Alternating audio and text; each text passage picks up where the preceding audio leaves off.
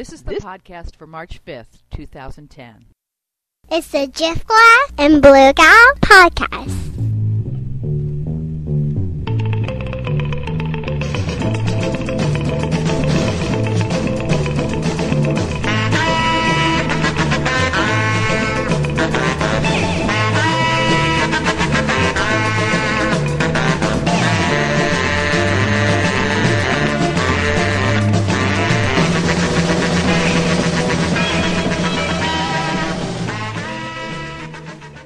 Actually recorded and then got a letter from Michael Steele in the mail and read it on the air. And hello, Driftglass. How are you now? How are you doing? I'm almost fully recovered. You're almost fully recovered from that? I think I might have sprained my screw you muscles. Oh. So I put some Tiger Balm on them and rested them and stayed in the hot tub for a weekend and really sort of I've worked my Tray muscles back up to fighting form again, so I'm not going to burn them out. But I am, in retrospect, very, very happy, and I thought it was a very wise decision on your part to talk me off the ledge, not in terms of what I was believing or saying, because I still believe what I said, but in terms of keeping it on the record. Mm-hmm. I think it's important to keep it on the record. Yeah. I do want to say, on our behalf, that there were some people who were concerned about the rhetoric that was used, yes, and that you in particular might have been bordering on eliminationist rhetoric. Yes. And I want to say I think I know you well enough that you really did not mean bodily harm to any specific one person, for sure. No, absolutely and actually, not. No. I will say completely in your defense that after we recorded that, you very specifically instructed me Yes, I did. to remove any references to very specific that might get Treasury agents knocking at your door. Anything that might possibly be construed as an actual threat or an actual call to violence. Yeah. Against anyone. Mm-hmm. And so all that stuff about Shimkus we had to delete. I had to dump all that stuff. That's in a landfill someplace. It is. Along with the bodies of all my enemies. We dissolved all the pixels and the ones and zeros and threw them back into the big pots. No, they're in a lime pit actually. They're in a lime pit with all my other enemies. So don't screw with me, Blue Gal. Really? Oh, see, this is what I'm talking about. No, I do not. I was very intemperate in some of my language, but I think I kept it just shy of being a call to arms. No, I'm a great believer in the vote, but I really, I will say now calmly what I said with some degree of anger last week. I really have had it with these people. Mm-hmm. They have to go. And I always try to qualify that by saying electorally. Yeah, there you go. They are free to run wild, naked through their own little, minds and play all the little word jazz they want to keep themselves comforted. I think we should have a sort of a colonial Williamsburg for Jesus land people, where you can go and observe them in their natural habitat. And you can I don't even mind if they're in the Congress, provided they don't have everything they want with 40 votes. I think that's just tyranny. It is. And I honestly do feel that I would feel that way, and I think most liberals would feel that way, even if the Republicans, the Democrats were the ones pulling this kind of baloney. Because I think we liberals, I think I speak for many liberals, let me say that, when I say that many of us want to see the Patriot Act repealed, even though there's a Democratic president in office. Yes. That the President Obama, under the Patriot Act, has way too much power. Yes. And it should be unconstitutional, and it's wrong. And I've actually had arguments over at Pammy Atlas's blog. Oh my God! In the comment thread, I actually wrote about this a couple months ago, where I just said, "Okay, gang, let's go repeal the Patriot Act because they were freaking out that Barack Obama could spy on them all of a sudden, you know. Well, we've got a barn, we've got costumes. Let's put on a show. Come on, kids, let's go repeal the Patriot Act. And no one would come along. And one would come along because that would be admitting that George Bush was wrong. Right. And you would think you're allowed to pretend that George Bush never existed, but you're not allowed to pretend that admit that George Bush was wrong about anything. Well, you're a little bit. I have to disagree slightly, Blue Gal. Okay. Only very slightly though. I'm going to disagree to prove your point, or I'm going to try. First of all, I don't speak for some liberals. I speak for all liberals everywhere. All the people on the right should know that if you're looking for a liberal spokesman, it's me. Okay. I speak categorically and without exception for all liberals, living and dead, throughout all time and space. So there are some other bloggers out there who are going to be really pissed. Well, and I know who they are because we both know who we're talking about because I speak for them, and I can speak for them. And they think they speak for you. No. See, in speaking for them, I can say that Driftglass does in fact speak for them. So this is the nuclear option. I love this. This is awesome. Yeah, this is my little self-contained philosophy. But you are allowed to disagree. First of all, if you're a conservative, a real conservative, a genuine dyed-in-the-wool, actually read something, about conservatism that was written before 1997. You should be hair on fire, furious with the Patriot Act. Mm-hmm. Yeah. Absolutely indignant about it. And if you're not, here's a litmus test. If you're not a conservative. You're a fascist, but you're not a conservative. Mm-hmm. This is an issue we should be able to work together on. Absolutely. I want to. I'm reaching out right now to my conservative friends in a spirit of bipartisanship. Yes, let's despite work together to repeal the Patriot Act and take away power from the. Yes. I can't say it. The Kenyan.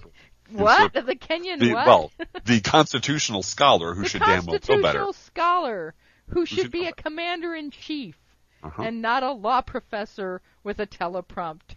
Yeah, we're back to the news. We're back to the word jazz. The word jazz again. Yeah. But that's the point. The point is, despite the slight inflection of snark in your voice that I think I might have detected, that was probably just a smidgen. It's a soupçon of snark in the voice, which I'm sure was just a Skype error. It was Skype's fault. Yeah, they added 20% extra snark in your voice. Despite that fact, I know for a fact that Blue Gal would work diligently with any conservative who would work with her to get the Patriot Act repealed. I would be delighted to have a press conference today. Yeah, online on video with Pammy Atlas. Let's make a commercial. Let's make a YouTube commercial together and say it's time to repeal the Patriot Act. There's a lot of things we don't agree on. Bad for America. We disagree on almost everything. Now, Blue Gal, if you get that commercial, I will do the intro. I'll make it. Yeah. I will do the intro. A lot of clouds. Suddenly, there's a parting, and there's a voice that says, "In a world." In a world where Blue Gal can sit down with Pammy Atlas, and so forth. I still have prayerful hopes of actually converting Pammy Atlas. Well, you just keep praying to the light, to get her away from the dark side. You're a much better we won't. Well, we won't be able to convert her on the AIPAC stuff. I mean, But there are a lot of AIPAC crazies on our side too, Pammy. Yes, there are. Yes, there are. And remember, as Thomas Jefferson, probably not Thomas Jefferson, but I'm going to say it was him, and someone will correct me. Said, America has no permanent interests, only permanent allies, only permanent interests. Mm-hmm. And we have permanent interests, and we will make alliances with people, functional, mutually beneficial alliances with people as needed. It was no accident that when Churchill was asked about allying with Stalin to overthrow Hitler, he said something about, if the devil himself, were to get on my side, I'd say something nice about him in Parliament. Mm-hmm. You do find allies in strange places over specific issues, and there's nothing wrong with that. But there was no one at Pammy's blog who was willing to join me, and that's the problem. And the thing is, one of them actually had the intellectual honesty to say, I didn't have a problem with the Patriot Act when George Bush, Republican, was president. Right. When the white Christian guy, and when the white Christian guy had, when the white Christian conservative Republican guy who is part of my team, and that's really all it is. It really doesn't have anything to do with policy. It just has to do with when the one on my team is spying on me. I totally trust him, but somebody from the other team is spying on me now, and the thing that makes this, the curse of the long memory, the thing that makes this so depressing is that looking back on the passage of the Patriot Act, I remember distinctly a lot of liberals asking a lot of conservatives, when the day comes when there's a President Hillary Clinton, are you still going to be predisposed to this? Are you still going to want this on the table? Are you sure you want to give President? Yeah. And the answer was, la la la la la. It'll never happen. Nothing bad will ever happen. We're part of this permanent Republican majority. Don't you understand? And therefore, it's fine for us to have dictatorial powers because we're going to be in charge forever. Right. And it also occurred to me, Blue Gal, that another place for conservatives and liberals naturally to work together towards their real conservatives, genuine, true conservatives, would want to work with liberals on keeping church and state separated. Yes. Don't you think so, Blue Gal? What a nice segue to the other thing I wanted to talk about. Thank you. Cha-ching, that'll be $5 there, Blue Gal. Remind everyone that Easter weekend, April 2nd, 3rd, and 4th, is Blog Against Theocracy, the annual blog storm in favor of separation of church and state. And we gear up for that every year. This year we'll be using Twitter to keep everyone's we'll have a hashtag, and everyone can sort of just tweet their posts and keep us all apprised of where you are with that. And we're going to have a couple of focuses. One is on Obama's faith-based office and how kind of weird that is. And I also am going to make a personal commitment this year, which I've made before and have not kept up. But one of the things I want to do personally this year is get a living will signed, sealed, and delivered, so that what happened to Terry Schiavo doesn't happen to me. There you go. And just for the record, I mean, I know. Do you mean you don't want to be killed by liberals? Exactly. I don't want to be killed by liberals. Yeah. But more importantly, I find it interesting to talk with people about this because I've been surprised at how many people actually do want extreme measures taken to save their lives. There are people out there who, I'm someone who says, look, if I can't blog, pull the plug. Okay, you can't blog. That's the criterion, everyone. For 3 days in a row. Here's my living will. Yeah, out you go. If my legs are gone, fine. But if my brain and mind and fingers are gone and I'm not able to function in that way, in the way that I'm functioning right now. If you can't answer the call, Lazarus, come blog. Yes, really. Then, it's over. Just pull it.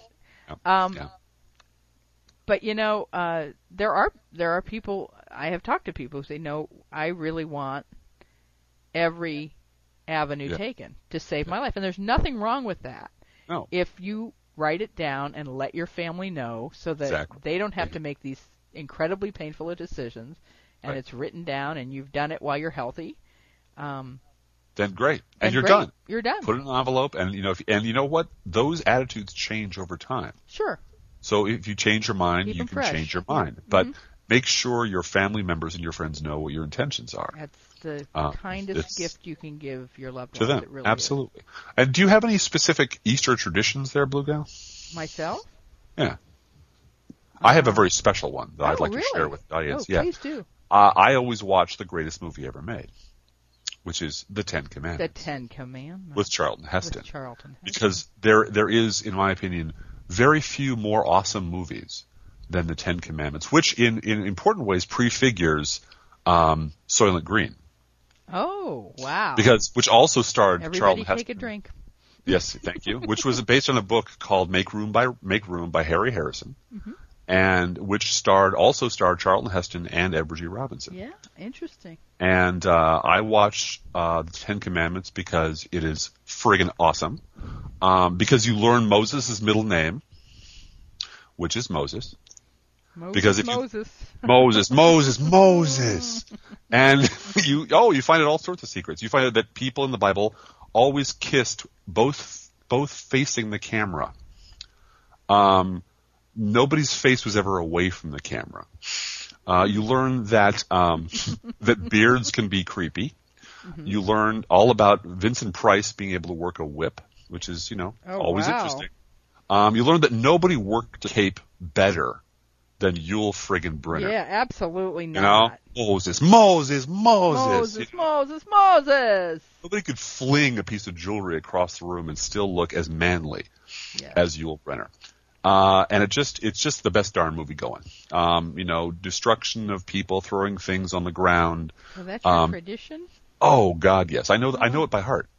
It's sad. Amazing. I really, and imagine my shock when I read the actual Bible and discovered that Cecil, that the Bible got it all wrong. The thought that you read the Bible after you saw the Ten Commandments. And the Bible read the got book, Yeah. You left out all this good stuff, What, in the Bible, Moses is not a nice guy. He's not a hero. He's kind of a jerk. Yeah. And kind of a weasel. And he's much more of typically, this is why Well, he's a drunken stepfather, too. Yeah. I mean, that nobody talks about it. They just cover him with a blanket and say, all right, we'll be back in a little bit.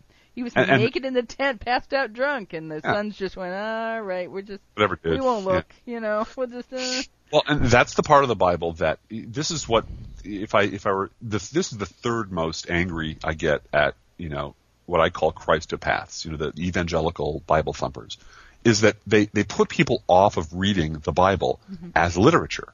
Yeah. The Bible is great literature. Yeah. It has wonderfully complex stories with morally ambiguous heroes who meet horrible deaths and who do great triumphant things, but who start off badly.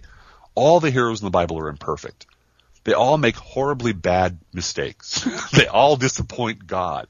And God still says, all right, I still need you. You're imperfect. Well, I guess at this point, too, we should do full disclosure here, because I am a church-going Christian.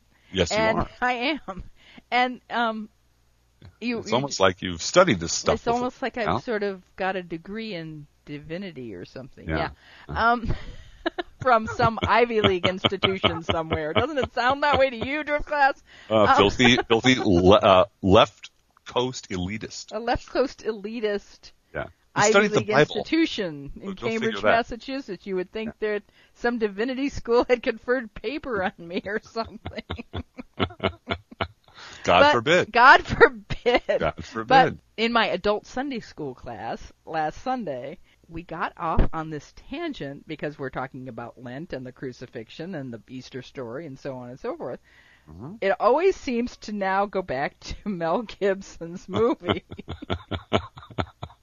And which is so disgusting to me. I know. That's now when we talk about the crucifixion, we have to talk about Mel Gibson's movie. Yeah. And there inevitably in any group of adults that has had, and I have not seen that movie, and I won't go see it. No, I haven't either, but, and I won't see it. No. it is enough of the zeitgeist that I sort of get that it was a premier gore Fangoria hit. It was violence porn. Violent porn. Inevitably, what will happen in a group of adults who are familiar with this movie?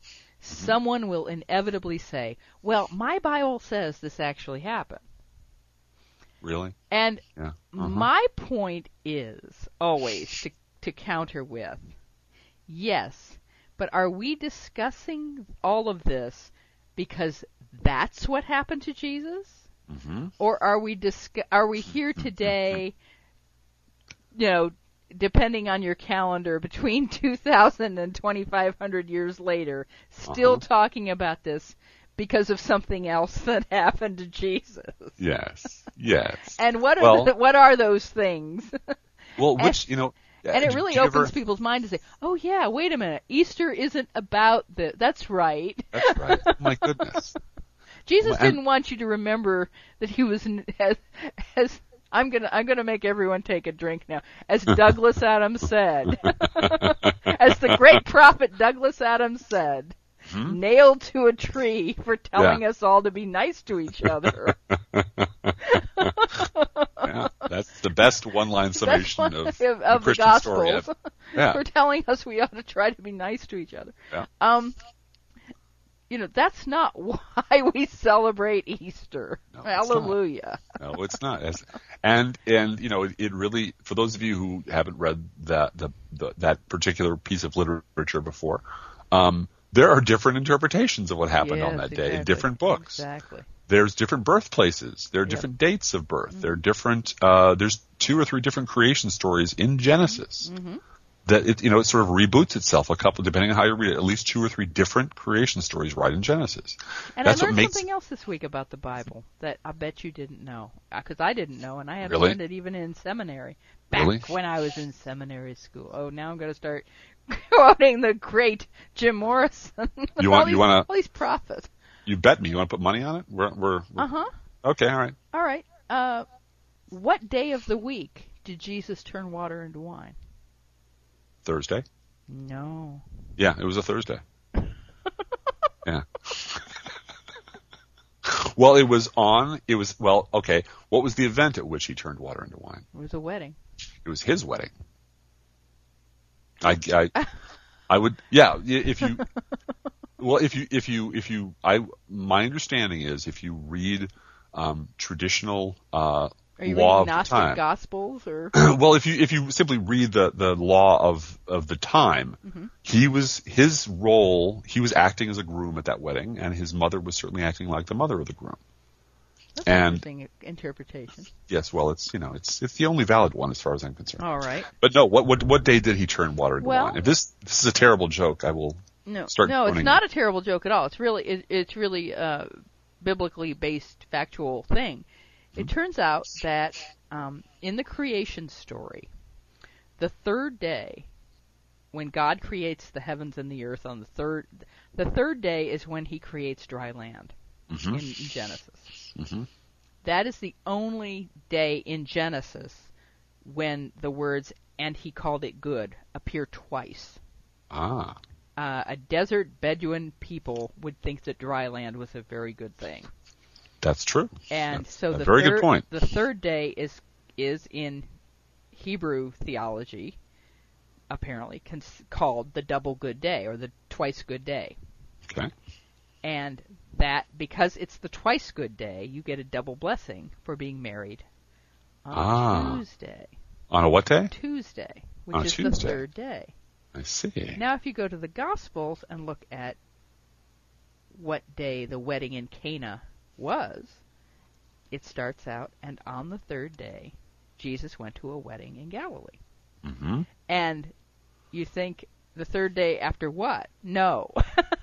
The 3rd day is it's always the 3rd day. It's Tuesday. It's the day, and the person that was giving this talk that I went to this week said, ask your Orthodox Jewish friends what day of the week they got married, and inevitably they will say Tuesday, which is very interesting. That's fascinating, and I believe I owe you a drink now. You owe me a lot of drinks, Driftglass. But I will say that you now have given up your right forever to call me out on being a geek when I start getting off on the backstory of Cordwainer Smith and his real name. Oh, and that's why this is why Asian people appear in his stories, and here's why Harlan Ellison used Cordwainer Bird as his pseudonym. So just bite me on that, okay? Yeah. Sorry. I'm hyperventilating now. Yeah. This has been a triple dose of theo-science fictionology with Blue Gal. I don't know how I'm going to edit this. I just don't even. But there's really no way to do it. There really isn't. Just paste it up there, Blue Gal. George Lucas, this is all bound together. It's all intermingled. It's all, and really, you can't take any of the out, Phantom Menace out because it will completely fall apart. Right. It's not a screw up. It's an edgy new technology. It's an edgy new way of storytelling. No, George, it was a real big screw up. It was horrible. And what we are both alluding to is the best damn movie review you'll ever see in your life.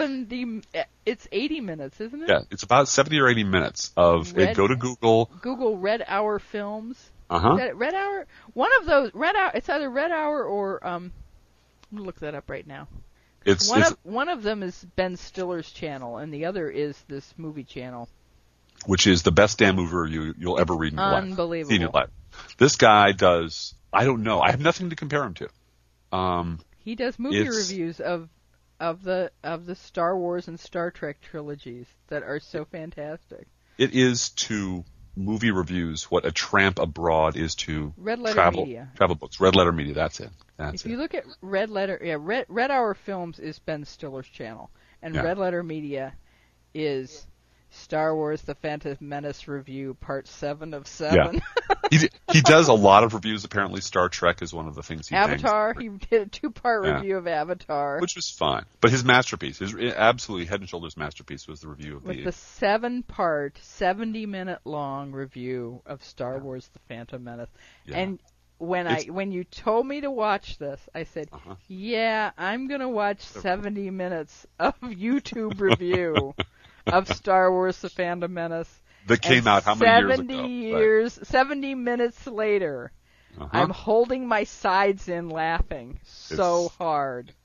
It's his Moby Dick. It really is. It's Moby Dick. It's amazing. And the Star Trek Nemesis reviews aren't bad either. I mean, it's all good, but really the masterpiece is the review of one of the worst movies ever made. And as he said, you can't take it back. It will be out there forever. Yes. And when some young child tells you that the worst Star Wars movie ever made is Episode 5 because it's so boring. Empire Strikes Back because it's boring and nothing happens. You can just drive a stake through their eyeball. Tell them to shut up. Tell them to shut up. Because you don't know what. Yeah, it's a thing of beauty. It really is wonderful. It is words deployed in the bestest possible way of now I've got to watch it again. It's just that good. It really is. Well, let's see. We've gone from Blog Against Theocracy to a little bit, because I have science fiction, Michael Steele, a little touch on the healthcare summit today, which in itself is a vast undertaking. Well, as I said, I'm now waiting for the Republicans to tell me that it's the motion of the ocean. Because they got nothing else. Yeah, they got nothing. They got nothing. And again, I would feel amused and pitied. My primary emotions towards them would be amusement and pity if they hadn't screwed my country up so bad. Yeah. But they don't get that because until we clean up their mess, I do think we do need to temper our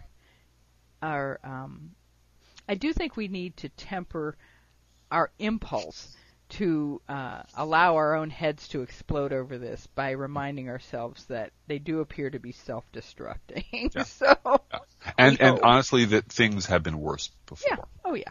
As angry as I get sometimes, as impatient as I get, as infuriated as I get, over the long arc of history does bend towards justice. It does bend toward justice. Although I have to say, I am a little bit disheartened by clicking on a link that talked about a student protest. There was a student protest at the University of Santa Clara this week. Between 200 and 300 students and faculties have participated in this protest. And would you like to take a guess as to what the protest is about? Oh, no. Okay. Is it freedom of speech? Civil rights? It's not even saving the dolphins. Labor law? No. Treating people better in the workplace? Extending marriage rights to gay people? Anything noble like that? Anything that I would be proud to be a part of? Anything like that? According to the Chronicle of Higher Education, students at the University of Santa Clara have organized a campus-wide Call AT&T to Complain Day that encourages AT&T users to give the company an earful about allegedly poor reception in some dormitories. Yeah. That's good. And they marched. That's good. Fight the power, baby. Fight the power. Fight the power. And on that note. I could just see Mario Savio, and some of you know who that is, taking off his glasses and saying, and sometimes the operation of your cell phone becomes so odious that you must lay your body down on top of your cell phone and say, no more. On that sobering note, I can think of no better ending for this section of our phone call than Play Us Out, Internet Kitty. Play us out, Internet Kitty. Amen. Which has become, the sign beloved. Yeah, why I don't know. I was drunk and I said something silly, and now I have to live with it the rest of my life. Have to live with it for the rest of your life. Yeah, well, that's okay. It's not the first time that's happened, eh, Blue Gal? I wouldn't know.